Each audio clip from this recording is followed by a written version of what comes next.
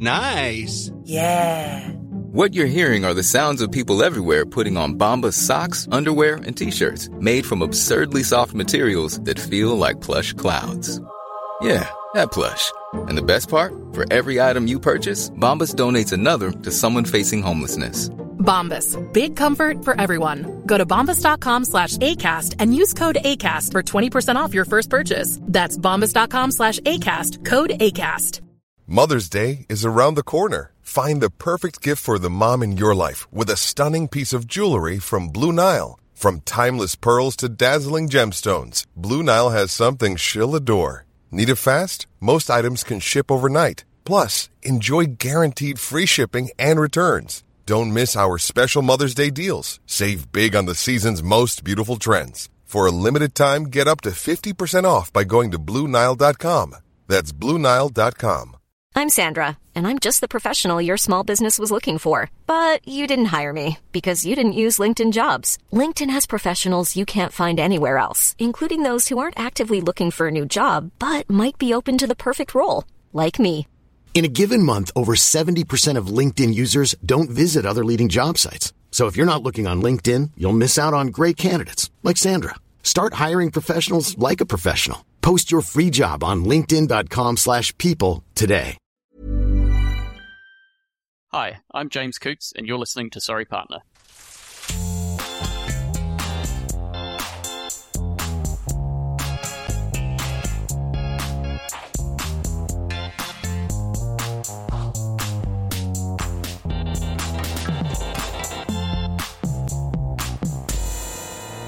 Hello and welcome to Sorry Partner, a podcast about bridge and all things interesting to bridge players, brought to you by bridge partners and friends, Catherine Harris and Jocelyn Starts.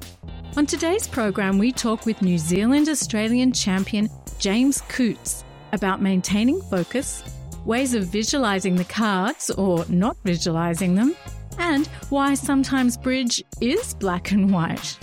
Plus, he shares his top tip for developing players. But first, let's kibitz. Hi, partner. Hi, Catherine. How are you? Jocelyn, I'm great. How are you? I'm fine. Do you remember when we played in London and I was so impressed with the way people leave their bidding cards out on the table until the opening lead is made? And I decided from thenceforth I was going to do the same. It's so helpful and it's so polite. And have I done this? No. I have completely devolved into just sweeping up my bidding cards and putting them away with nary a thought of leaving them out, even just to give myself a moment to think. And this came back to haunt me recently because I had been passing throughout an auction, swept up my cards, put them away, and found myself on lead with no idea what the contract was or what the auction was. Complete brain fade. Complete brain fart. I asked for a review of the bidding, and my opponent to my left said, the cards were just right there. He was very irate. And, to be honest, I can't really blame him. I should have been paying more attention. I did have a headache. That's my excuse. Also, you're entitled. I mean, I know they were just there, but you are allowed. Oh, I am allowed to ask for a review of the bidding. But it was, I could tell it was very annoying to these very tall opponents. Both of them were very, very tall. I wonder if their height gave them a special advantage in terms of taking in what was going on at the table. Well, perhaps. Or perhaps it took away some of their patience with some of us less tall people. But that also reminds me that, I did notice at that tournament that I was playing that there were so many instances of a tall man partnering with a tall man and a short man partnering with a short man. And I started wondering whether that was a thing. Was it true of the women as well? I didn't notice that. I was really noticing it had to do with the men. Men tended to partner with someone of their, relatively the same height. That's hilarious. I'm going to look out for that now. Well, I don't know if it was just that particular tournament, but I'd love to know from any listeners if they've ever noticed that men tend to partner with men of a similar height. Yeah, let us know. And now it's time for Club Kvell. Club in the Spotlight. Hello, my name is Dahlia. This is a Club Kvell from Canada. I'm a member of the Peterborough Bridge Club. Peterborough City is located a short drive from Toronto. I want to say a big hello to Toronto. They are hosting the North American Bridge Championships in June. I am excited. It will be my first tournament, and Toronto is always spicy. What do I like about my club? The people, of course. We have terrific members. They are passionate and positive. Our teachers have the patience of saints and the knowledge of gods. My favorite members are our masters. They are badasses, always on fire. Whether I am playing with them or against them, they are challenging, demanding, and supportive. What more could a developing player want? Our classes at our club run in the morning and duplicate sessions in the afternoon. Bridge is a great game, but I think it is the people who make it brilliant. Please come join us. So come on down. Email us if you'd like to kvell about your club. Club in the Spotlight. I'm kvelling. Mailbag brimming with letters for us, Jocelyn, and I have selected 3 to share with you today. What an embarrassment of riches. Our first letter is from Suzanne in London. Hey, Suzanne. Hey, Suzanne. Suzanne writes, yesterday our bridge game was meant to start at 10:30 in the morning, but our director was stuck on a train, and so the game started late. Because we started late, some people had to leave before the game was over, so the director kindly covered for them, playing 3 or 4 hands at different tables at the same time, which is quite the feat. On my table, he was playing against me and he opened 1 club, but his partner didn't play that system and it was passed out, giving us a top on that board. So I just wanted to say thank you to the director for filling in, smiley face. Remember, don't be late or don't leave early if you don't want a bad result. Our next letter is from Alan in Texas, and it's titled, Anybody Home? One of the joys of playing bridge is that you never know when something bizarre will happen. I was sitting south as dealer in a recent online game and passed. My left-hand opponent, West, was silent for a minute and then typed in the chat function to the table, West, ? 30 seconds later, he typed again, West, ? Not entirely sure what was going on, I called the director. But then I immediately thought, West must be confused about his position at the table. So I typed capitals, you are West, ! Just as the director arrived, West's light went on and he made a bid and the auction proceeded normally. A few seconds later, I received a private chat from the director who wrote, now that was funny. Since it's impossible in online bridge to make the all-too-human bidding and play errors that we see so often at the table in face-to-face bridge, I'll bet the online director really enjoyed being called for this amusing example of a human foible. Yes, I bet you're right. I bet he did, Alan. That's hilarious. It's so funny, when you're sitting there and it's like, is someone gone to answer their front door? Have they just taken an extra minute making a cup of coffee? And I sit there for as long as I can before I start typing in the chat, it's your bid or whatever. And then, of course, the number of times the minute I do that, it's like it's summoned them and they cough up a bid. But yeah, I guess this is just one of the things that happens with online bridge because people are playing and they're also living their lives. Love that. Our final letter today is about a speedy substitute when there had been an illness at the table. This is from Becky. Playing bridge at a small local club, I was waiting for boards to be passed from the previous table. The fellow sitting south was gazing at his hand, which he held under the table. After several minutes, the West player asked him if he was going to bid.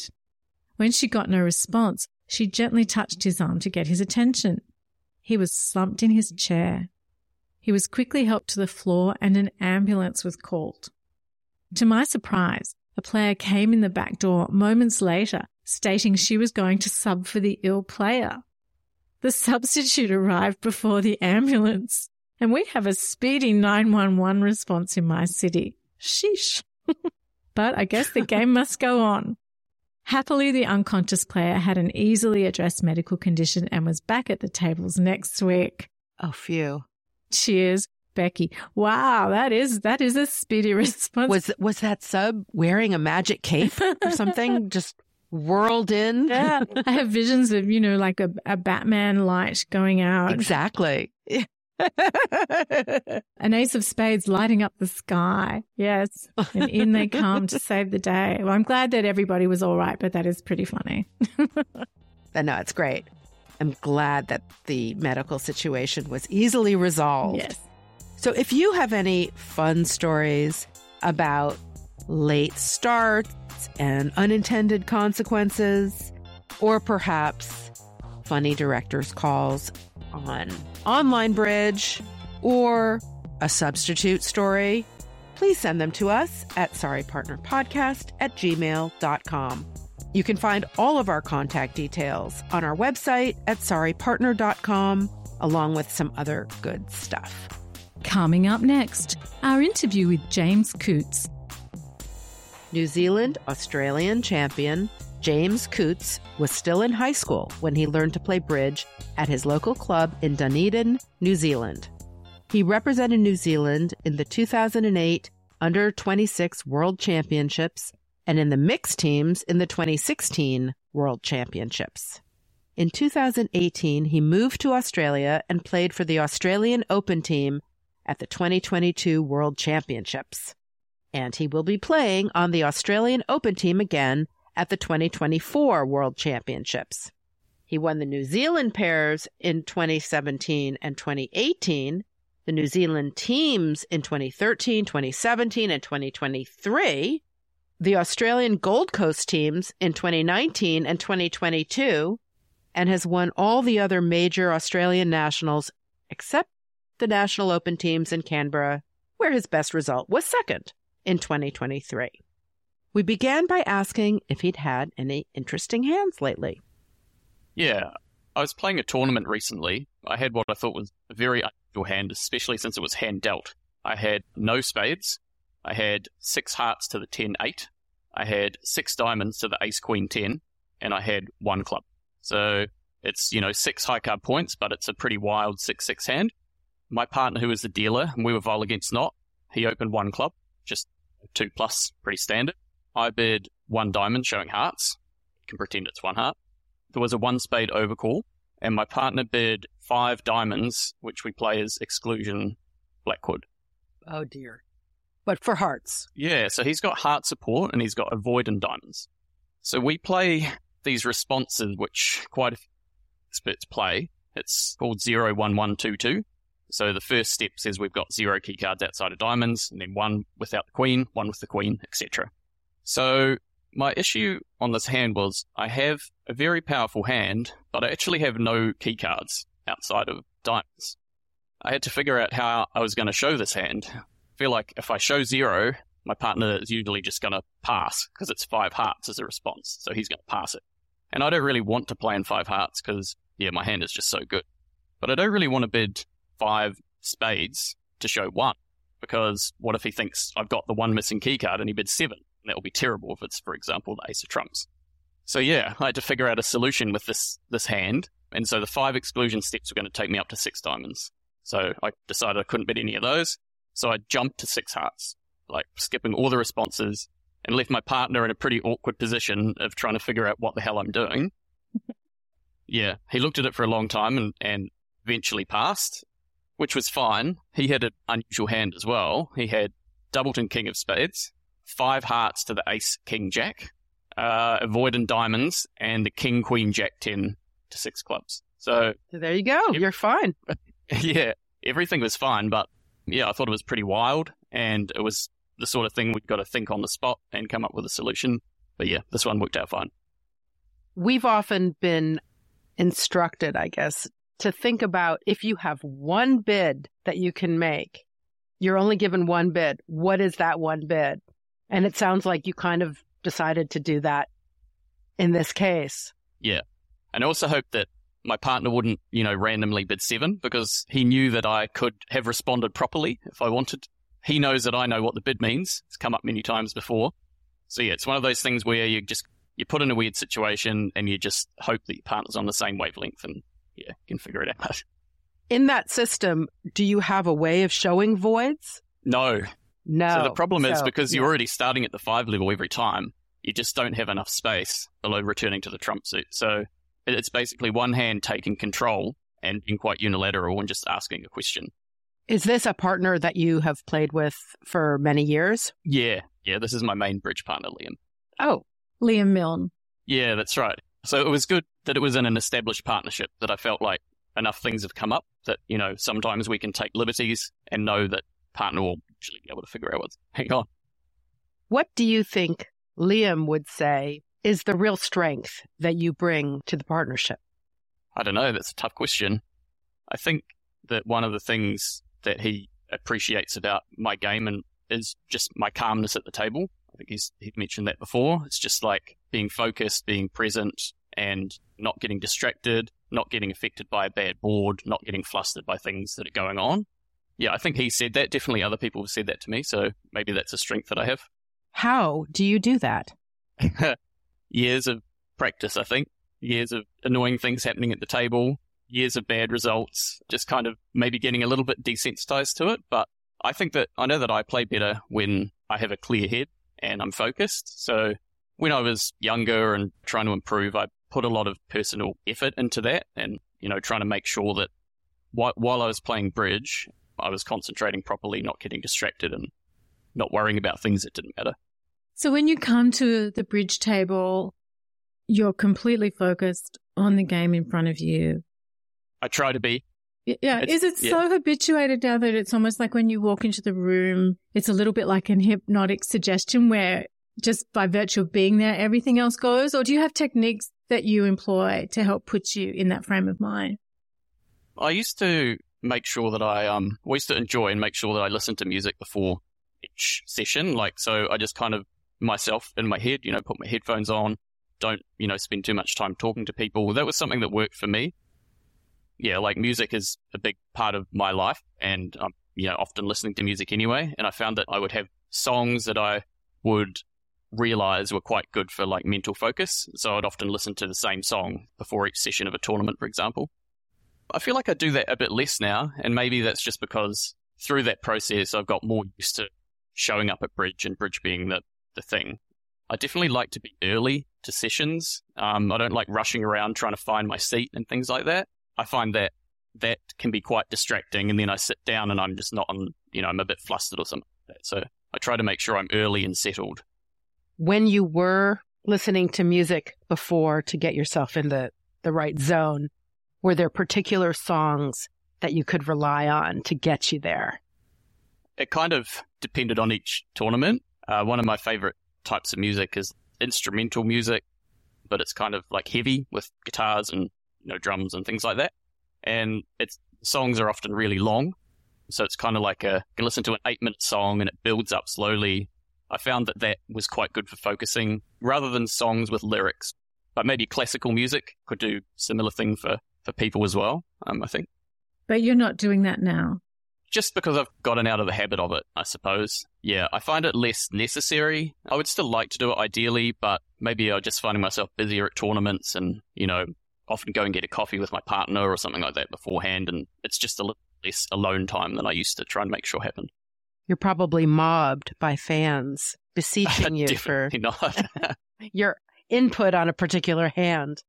Well, thankfully, I'm not that famous. So I play with people who are definitely more, well known and popular in the bridge scene. So 2 of my main partners are Liam, who everyone in Australia knows, and also Justin Mill, who you've had on the show as well. So everyone knows those guys. So if someone's got a question, we're sitting at the table, I often ask that person. So that suits me just fine. Given that you like to start a tournament feeling settled and still, how do you feel if you're at the table and people are coming up, whether to say hello to you or to say hello to your partner? Like, are you one of those people that gives off a slightly grumpy air because you don't really want to engage, or is it all okay and you're warm and friendly? You probably have to ask someone else that question. I'm not exactly sure. I think probably sometimes both. Like maybe if I'm not feeling totally settled in, I might be a bit grumpy, but most of the time it's just, I'm comfortable with myself. So if there's something going on that's mildly distracting, it's kind of like if you're playing someone and they're being annoying, I don't let that affect me too much. Is there anything that makes you feel uncomfortable or nervous at the table? I used to get quite nervous playing really good players. I feel like I've done enough of that now that I'm no longer phased, but there was definitely maybe, 10 years ago when I was kind of establishing myself in the tournament scene and we played against, famous names, I would definitely be nervous. I'm not sure whether that made me play better or worse, probably sometimes both, because I get excited or maybe it's just motivated by playing against like the top players and maybe it makes me focus more or something like that. But part of that used to be that I was definitely nervous. Yeah, I think less so now. That must be partly because you're used to playing with these people, but also I think so. Are many more of them now personal friends of yours? You would have got to know them better. Yeah, I think that's a good point that I hadn't thought of. Yeah, that's true. Yeah, I just know all of these people a whole lot better. I've often been on teams with them or, stayed with them in accommodation or something like that. So, yeah, that's definitely part of it. What do you think Justin or Liam might say is an area of your game that they would hope you might work on? I haven't had any feedback about what I should be improving on from my partners, which is good thing or a bad thing, I don't know. No, but that's, when they kick you under the table. Yeah, what's happening then? I wear like steel cap boots protected against any sort of... It's also great playing with screens because you never have to look at your partner. It's pretty good. I think that for me, my approach to the game has always been kind of based on instincts and intuition rather than, detailed planning and technical stuff. So, sometimes I'll be playing a hand and I'll realize that there's a squeeze, but I don't know the name of the squeeze or anything like that. Like I recognize a position and I know what's going to happen. But I feel like I could improve by reading a lot more and becoming more technical in that regard, rather than kind of my approach, which definitely serves me well, which is to piece things together, kind of figure things out gradually.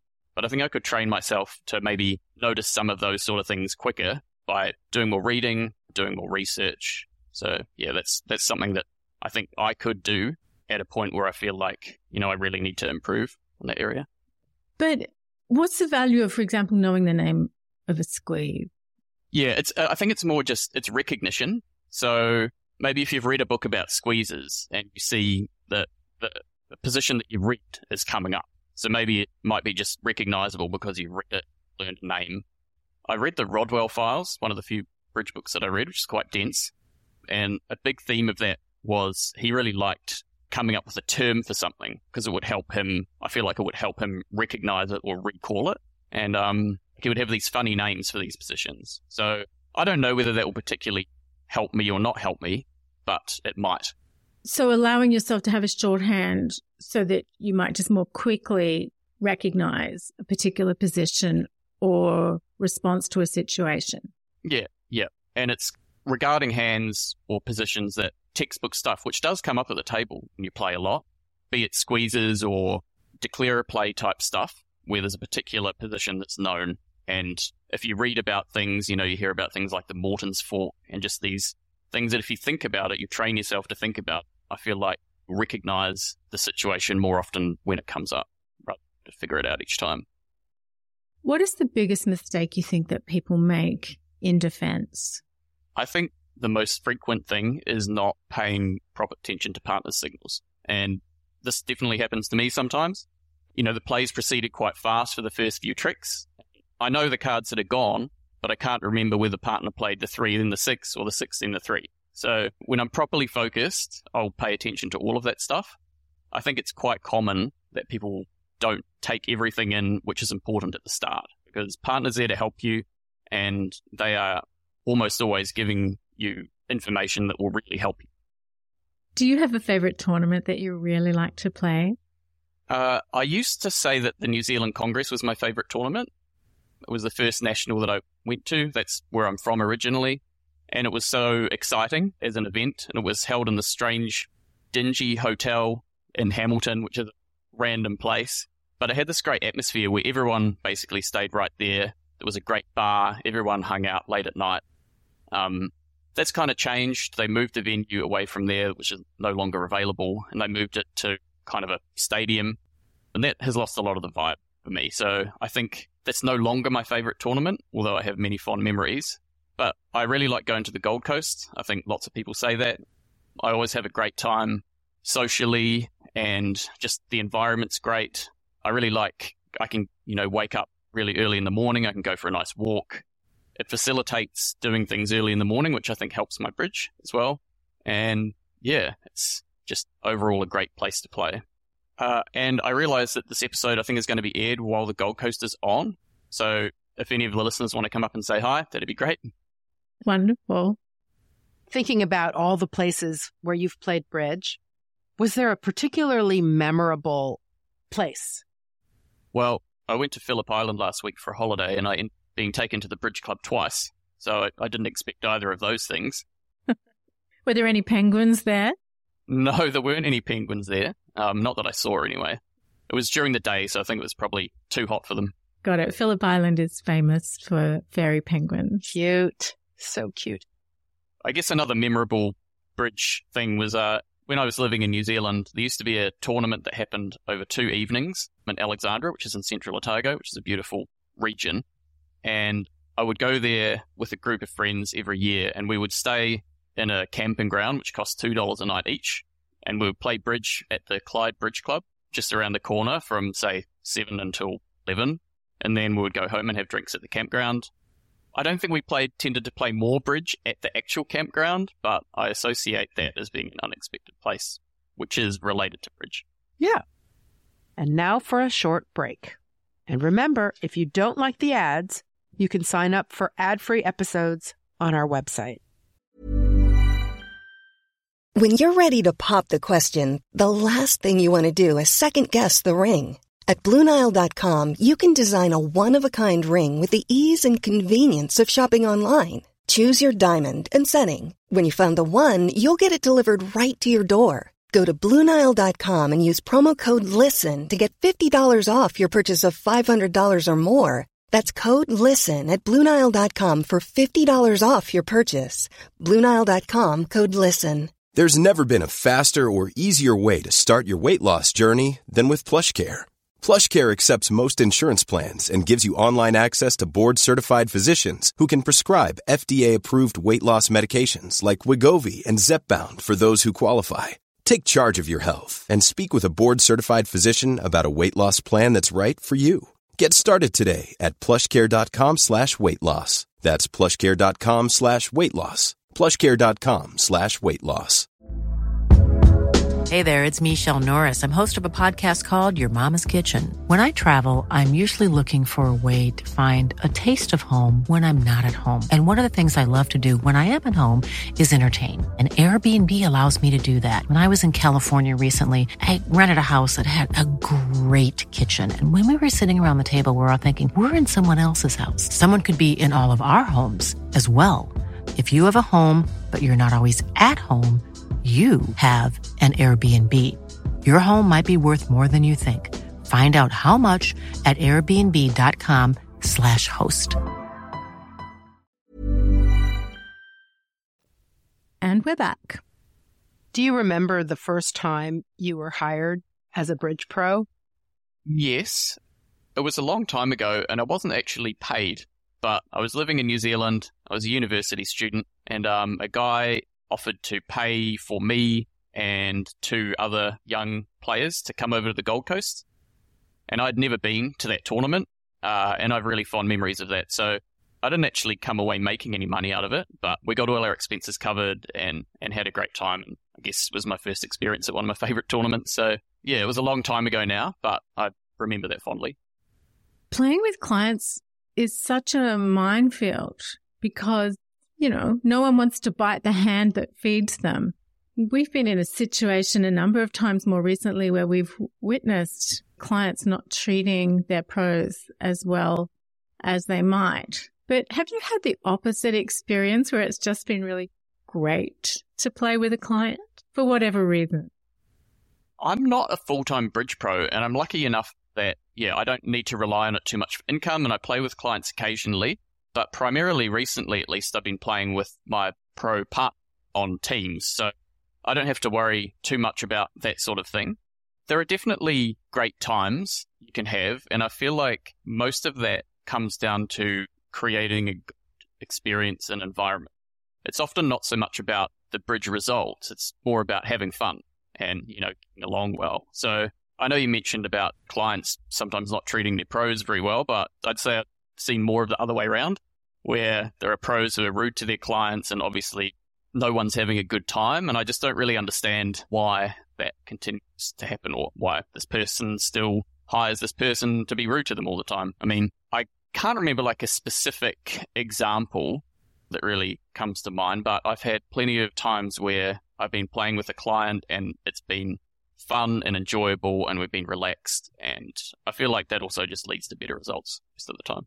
Yeah, I was wondering about that. I would imagine that's a much more conducive learning environment because people continue to stay open-minded and receptive to what you might have to say.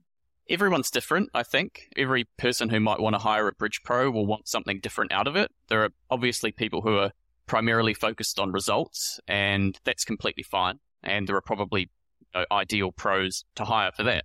But there are people who are more interested in learning or having a fun time or, having a social trip away.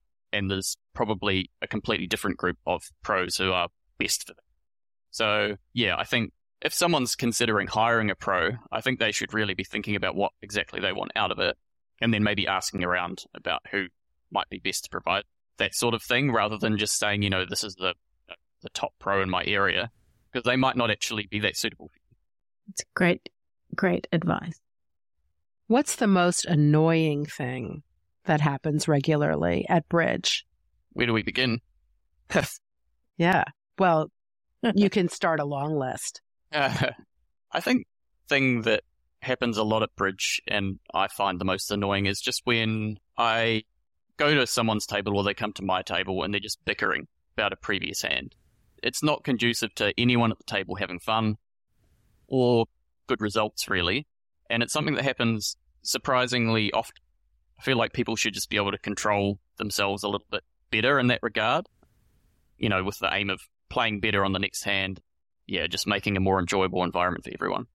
How do you feel if your opponents are sniping at each other after they played with you and they're going on to the next table? Yeah.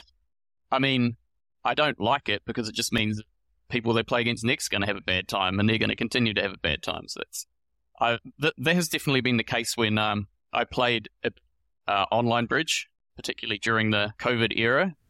And we played a lot on real bridge. So, we get to the end of a round, and then a couple of times it happened, me and my partner turned our cameras off and just, we had some spare time, so we went away. But then we heard opponents were then just like complaining about us or something like the, I'm glad I don't have to really do so much of that anymore, I guess.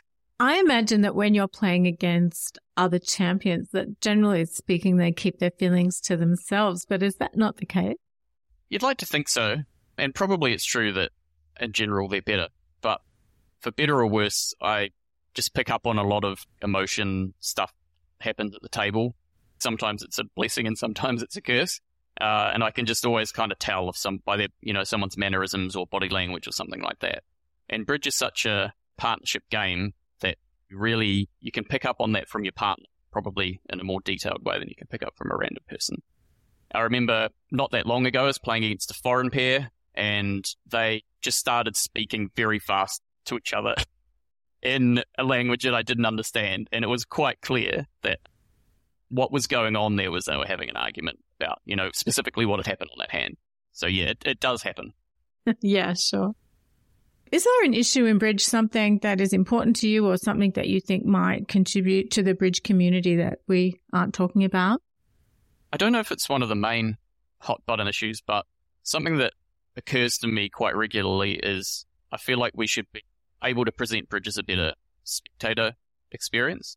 I love watching bridge, and I spent a lot of time on BBO when there was regular graph watching on there, and I felt like I enjoyed it and I was always learning something. But I feel like that way of displaying it is not completely engaging, and I feel like maybe it could there's a way where if we could broadcast and promote well that way, we might be able to get people into it, or at least we might be able to get people to come back to it, which is a lot of people who have learned bridge in the past. And I know that when I've been overseas playing tournaments, graph, some friends or old partners from home message me and say, oh, I've been watching your view graph. And these are people who don't really play bridge actively anymore. But I feel like if there was something that could be done to improve that and make even more people want to do that, whether it's promotion or different ways of commentating or displaying, or I feel like that's something that bridge could improve on. Out of curiosity, which city do you live in? Sydney, Australia, yeah. And you've been there now for? A bit less than a year. I'm from New Zealand originally, and I moved here to Australia in 2018, and I lived in Melbourne for 5 years. When you think about the bridge scene in New Zealand and the bridge scene in Australia, how would you describe the similarities and differences? Yeah, I think there's the similarities in terms of the culture and all that that's all very much the same, but there's definitely differences in terms of what people play. So in Australia, we have several nationals a year, which like really motivate people, and I love that. I love going to the nationals. Whereas in New Zealand, there was only ever one main congress. So people went to that, but there was much more of a focus in terms of tournament players on the local stuff. So in New Zealand, I found that there were many local tournaments that were really worth playing, and lots of the experts would play because that was just kind of what was available. And also, I come from a relatively small town, but we had a thriving bridge club, and every week there would be, on a Thursday night, I think there would be at least 30 tables there. Whereas moving to Melbourne in a big city, I feel like most of the top players were focused on the nationals and not at all on the local congresses and the club play.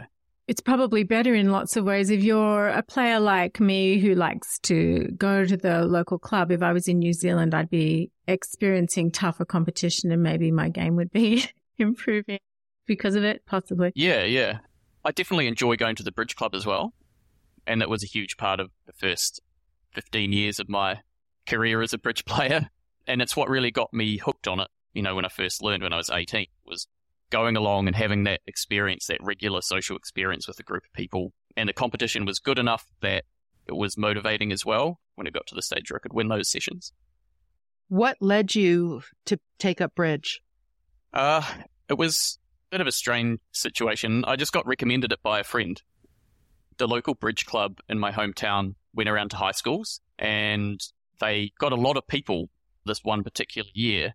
And a good friend of mine from high school went to the lunchtime lessons at school. I didn't do that. Funnily enough, I was too busy playing cricket and doing other things. But he said, I think you'd really like this game. I like it, and you should go along to the club, and they do lessons. So the following year, first year at uni, I went along to the club. And I was lucky enough that there were heaps of other young people there because they'd been recruited through these high schools. So there were people who were kind of a couple of years younger than me, and that really helped get me enthused and stuck in the game because, I formed partnerships with these people, and it was a lot easier than if I'd gone along by myself, which I did, and, there weren't that many people I could relate to. That link with the schools seems really significant, and I think that importance cannot be overstated. Absolutely. Yeah, it's a great idea. Yeah, it's wonderful. Yeah, I think people have tried to do it at various points, and it's been hard, like they just haven't got people. But for some reason this year, everything fell into place, and they got a great group of people. Yeah, many of whom I still connect with. I guess you can't just randomly show up. Yeah. You've got to have lessons in place for people to come along to and give people somewhere to land if they're interested. I think it helped that a couple of the schools there were bridge playing teachers, so they didn't really run the thing. So someone from the club would come along and show them how to play like mini bridge and what tricks are and things like that. But having a teacher at a school who's motivated because they love the game, I think that definitely helps because they will want to promote it to their students and things like that rather than, you just see a flyer on a notice board and firstly you have to notice it and secondly you have to come to your own conclusion that's something you want to do. But are you saying that they were also offering lessons actually at the school or you had to go to the club? What happened at school, I believe, I wasn't there, but I think what happened was it was relatively informal in terms of they taught mini bridge, they taught the basics of bidding, but if you wanted to take up bridge at the club, you would then go along to the lessons. So my friend, he went along to the lessons at the club in the second half of the year during high school, basically. Once he'd gotten that taste of it, and through the more process with an actual tutor, rather than, because, lunchtime, 45 minutes, you can't really get stuck into it that much. Do any of the people that you met when you started playing bridge at university still play? Not as seriously as I play, and kind of people have had different trajectories. I have a couple of friends who have had families, like young kids, so they take time off from the game. But I know that in my home club in Dunedin, my brother has now started playing club teams with two of my ex-partners who are now, in their mid-30s, and they've got kids who are at an age where they can go out in the evening again. So that's great. These people, even if they don't play tournaments all the time, they still love the game and will come back to it. Have you ever taught anyone to play from scratch? No. Well, actually, that's not true. I tried once. My partner, who's also a bridge player, we tried to do a weekly dinner and brief lessons with her sister and her partner. We had fun doing that for a while, but I found it really hard to think of, how to best explain this concept. So all we did was said something very basic, and then we just dealt and played some hands. And then if something came up, didn't know what to do, then we'll just talk about it. So it was kind of an informal way of doing it. But yeah, I've never been a bridge teacher, really. I've made some presentations for up and coming players, but yeah, I've never thought about how to deliver bridge teaching in the best possible way, which is extremely hard thing to do, I'm sure. What's the biggest schmozzle or muck-up that you've ever made at the table? Oh, it's probably countless. There's one that's stuck in my mind at the moment because it cost a tournament, but I was playing a hand, and I really believe in the power of the closed hand. So everyone can see the dummy, but if the auction hasn't been too revealing, it can be quite difficult to defend. So I had the choice of some plays where I could kind of work on establishing my long suit and no trumps, like kind of a normal thing to do, but then they would kind of know more about my hand. So I decided I'll try and get an extra trick from another suit now before they know. They won't know what's playing on or anything like that. And the concept was kind of okay, but I just executed very poorly. The issue was I had ace doubleton in the dummy, and I had queen jack fourth in my hand. So I needed two tricks from this suit. I didn't want to have to set up my long suit and then rely on a finesse. So I decided I was on the dummy at trick one. I want to play hearts towards my queen jack. And this would have worked fine, apart from the fact that instead I stupidly cashed the ace of hearts first. So then when I led the ace of hearts, and then a heart to the jack and king, the person on my left had king, 10, 9, blah, blah, blah of hearts. And so they should be continuing hearts rather than in the suit that they led or another suit. And I didn't have time to set up my long suit, and I went down an absolute cold contract. So I feel like these things happen to me from time to time where I get an idea, something a bit creative or different to do. But this was at an important time during an event. Anyone in my team could have done something different basically during this last set. But yeah, it cost us qualifying for the knockouts. I like the way you've analyzed it, though, that you were experimenting or you were trying to go for something a little bit off the beaten track, a little unusual. Yeah, that's definitely something that I do maybe too much. I really like about bridge that people can be good at it in different ways. So there are people who are great analysts and there are people who are great at table feel. But I think for me, it's good as like a creative outlet. Like I like thinking about a hand and then thinking of a way to do something about it. So yeah, sometimes someone was to look at the way I played hands compared to a bunch of other people, they might see me do some things that look maybe strange on the surface. But part of what motivates me in bridges is that, ability to think about something in an interesting way. What is something that people might be surprised to learn about you? There are two things that come to mind, I guess, that have some relation to bridge.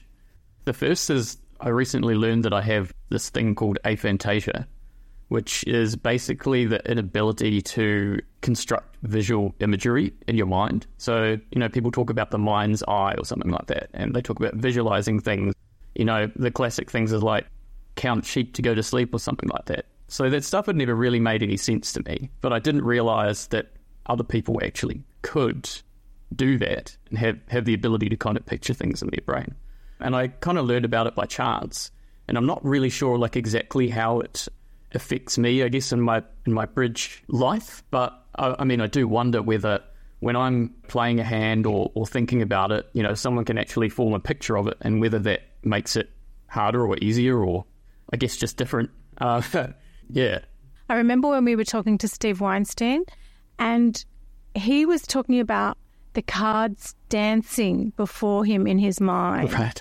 And it was, it just evoked this somewhat literal imaging of the cards that he could see. And to me, that was just magic, because I have no idea what that's like. And I take it that you don't know what that's like either. Not at all, no. I think it's a related thing, or on the same sort of spectrum, called like hyperphantasia, where people have like extremely active visual imagination that they can see. So maybe Steve might have that, or at least be further along than typical, I guess. It's not something I've really talked to many people about, so I'm not really sure how perceptions are across the bridge community. How did you discover that you had this condition? Well, I was reading a journalist who I subscribe to on Substack, just wrote an article about it, because he doesn't have it, but he recently learned about it. And then I read this and I was like, yeah, okay. I thought this was like what most people's life was, not something quite different. So it was completely by chance. And then, I did a fair bit of reading about it, and the estimates are kind of like not 100% clear, but it's like usually says between 2 and 4% of the population. And I think it is a spectrum thing. Some people have like complete inability. But like, for example, I do dream, and I don't remember many of them, but I'm aware that I have visual images when I'm dreaming. So I think some people have even zero of that. This is good news for a lot of bridge players, because we're often told that we're meant to be able to visualize the cards. So it's good to know that not all the top players actually can do it. Yeah, absolutely. Yeah. And I guess talking about visualizing cards and things, made literal sense to people, but didn't make any sense to me. But I thought it was just kind of more of a figure of speech or something. I'm not sure. The other thing that people might not know about me is that I'm quite colorblind, and that definitely affects my bridge life. Not in terms of playing the cards, because, they have symbols on them, and plus the red and black, usually distinguishable. But I still remember the first time this happened to me at a tournament where I looked down at the vulnerability that was recorded on a sticker on the board, and it was all just the same colour, and there was no underline. So I just made a bid, which I would have only done if we were not vulnerable. And then the score said, it was something else. And I was like, what? How is that possible? So it turns out that, at least in Australia, we use these boards which usually have a sticker on them. And it's like a plastic case, and the stickers get put on them. And it will have the number of the board, and it will have one person as a dealer, and it will say north, west, and south, for example. And there are kind of like a few different colour formats for these. Sometimes it's very light green and black, and sometimes there's like a bright red with an underline for vulnerable, and then black for not vulnerable. And those are all fine, but there's one in particular which doesn't, it's like a dark red and a dark green. So to my eyes, those are just the same. And there's no underline on it either. So sometimes I come up against those boards still now. I don't know why people order those stickers instead of the ones that are easier to see, but I think, people just don't think about it so much. I've mentioned it to a few bridge clubs, so it hasn't totally changed their behaviour. Maybe I see less of them than I used to. But yeah, that is definitely something that can be annoying, because I have to then, if I see that we're about to play one of these board sets, I have to get myself a personal scorecard and like actively check each board for the vulnerability. Yeah, so you just have that extra level of caution that you need to take when you're looking at your hand. Yeah. Have you met anyone else at the table who is also colourblind and has come up against the same issue? No, I haven't ever had a conversation at bridge about that. My younger brother who plays bridge has the same thing as me, one of my brothers. So I've talked about it with him, and I've mentioned it to people, if I say, I'm sorry, I've got to go up and get a personal scorecard from that desk over there now, and they're like, what? Why? It's the middle of the round. It's like, well, I can't see the vulnerability on this particular board, so it's just going to have to happen. So it works its way into conversation sometimes. I bet you're not alone. No. Well, colourblindness is reasonably common, particularly in males, to varying degrees, and I think there's estimates that it's up somewhere more like 10% have some sort of colour vision deficiency. I think mine's moderate. It can be barely noticeable or it can be really bad. It doesn't affect me too much in my day-to-day life, but sometimes in specific scenarios it does, and bridge vulnerability is one of them. I've heard people talk about senses and the idea that if one sense is compromised in some way, that the other senses heightened. Yes, and I'm wondering if with your colour blindness and your aphantasia, if this is up to your bridge acuity in other ways. I don't know. Yeah, maybe it has in some ways that I'm yet to discover. I'm glad to be able to talk about this with you on the show, because it's something that I do feel like bridge clubs and bridge organisations can easily resolve. Like, this is just, in this instance, there's several different colours of stickers, and they can just not use the ones that are really hard for colourblind people to see. And I hope that maybe some people who are administrators or club managers or something like that, it's just something that maybe might pop into their mind when they're purchasing their next set of boards.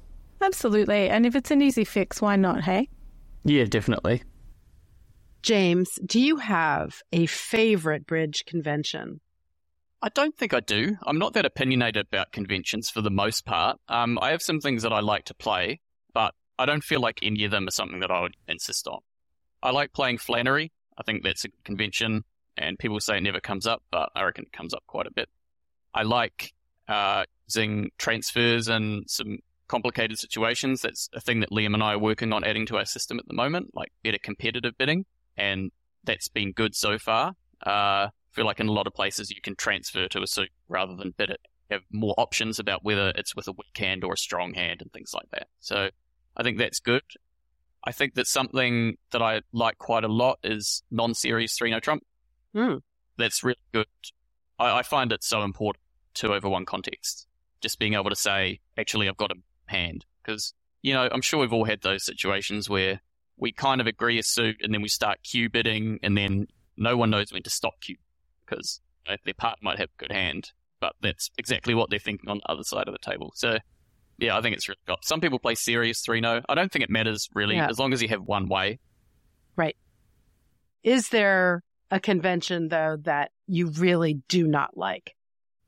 There's a convention that used to grate me a lot because people would play it all the time and it just seemed quite inferior. And that was people using minor wood all the time in these minor auctions. Or some people played it as like 4 diamonds plus 1, or some people played it as 4 diamonds. And they could never bid 4 diamonds naturally because they had this agreement that it would always be minor wood. And it seemed infrequent. And I feel like maybe that was more of a thing in New Zealand, actually. I think lots of people were really into that convention. Maybe it's less so in Australia because I haven't noticed it so much. But, I mean, the premise of it is that you have more space to ask for key cards. But for me, that just means you're opening key card if you're worried about space that much. Key card is only just making sure you have 2 uses for a slam. You don't need to bid at low levels. But if you want to figure out if you have a grand... Oh, that's fine. We've got all the area from 4-no trumps and above to kind of sort that out. I feel like the steps between 4 diamonds and 4 spades won't help too much with that. It would have helped last night if I had counted properly and given my partner the accurate response to her 4 diamond ask. Yep. That's another thing that I guess I didn't like about it, is that the responses aren't symmetric. So you have to think about it each time. You got to count them out in your hand, Exactly. If you play 4-no trumps as key card, then 5 hearts is 2 without the queen. You don't have to worry about it. So. And I gave her 4-no trump response, saying 2 without the queen. I had the queen. Yeah. I think a lot of bridge should be boiled down to, in terms of conventions at least, making sure that something is easy to remember and does not cause stuff up rather than complicating things, or something that will take a lot of energy to remember or to figure out at the time. I find that it can be stressful as well, and it really distracts you from some of the important stuff that you then have to do, like play a slam as declarer. So being frazzled about the auction, maybe you're not thinking so clearly afterwards. What is the best bridge tip or advice that you've ever been given or that you can share with our listeners? I think a tip that has kind of stuck with me from a really long time ago, like my first kind of bridge mentor. I was young and not that good, but he just said to me, trust yourself and trust your intuition. And that's something that I still do, and I feel like I'm a lot better off for it. So not overthinking or second guessing yourself so much, because the idea that you have at the start, it's quite frequent that's, you're on the right track. So I think that tip, it took the stress out of bridge for me as well, because I was just like, okay, sure, I want to try and figure out how to best do this. But if I start with trusting my instincts and then decide whether it's right, at least I've got some way to narrow it down. James, thank you so much for joining us today. It's been great talking to you. Thanks so much. It's been a pleasure. Yeah, lovely to talk to you as well. And that's the show. Many thanks to our guest, James Coutts. Thank you also to our Sorry Partner posse of listener supporters who make the show possible. Sorry Partner is produced by Catherine Harris with production assistance from Olivia Cooper. Our theme music was composed by Jocelyn Starks and produced by Daniel Graboy. Send your bridge stories and comments to sorrypartnerpodcast@gmail.com or send us a voice message. And please consider supporting the show. Join the Sorry Partner posse, purchase books through our site, explore the merch store. These links and a link to Club Kvel are in your app, on the website at sorrypartner.com, or wherever you like to listen. We'd love to hear from you, but be nice, or we'll call the director. Until next time, play well. May all your finesses be on side. And remember, as James says, trust yourself and trust your intuition. Thank you, partner. Thank you, partner. Bye. Bye.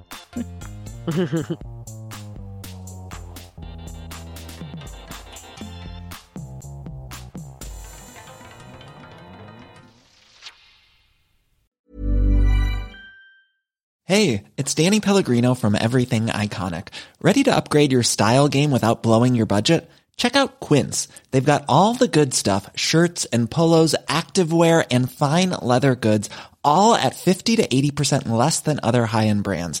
And the best part? They're all about safe, ethical, and responsible manufacturing. Get that luxury vibe without the luxury price tag. Hit up quince.com/upgrade for free shipping and 365-day returns on your next order. That's quince.com/upgrade. Hi, I'm Daniel, founder of Pretty Litter. Cats and cat owners deserve better than any old-fashioned litter. That's why I teamed up with scientists and veterinarians to create Pretty Litter. Its innovative crystal formula has superior odor control and weighs up to 80% less than clay litter. Pretty Litter even monitors health by changing colors to help detect early signs of potential illness. It's the world's smartest kitty litter. Go to prettylitter.com and use code ACAST for 20% off your first order and a free cat toy. Terms and conditions apply. See site for details. Hi, I'm Daniel, founder of Pretty Litter. Cats and cat owners deserve better than any old-fashioned litter. That's why I teamed up with scientists and veterinarians to create Pretty Litter. Its innovative crystal formula has superior odor control and weighs up to 80% less than clay litter. Pretty Litter even monitors health by changing colors to help detect early signs of potential illness. It's the world's smartest kitty litter. Go to prettylitter.com and use code ACAST for 20% off your first order and a free cat toy. Terms and conditions apply. See site for details.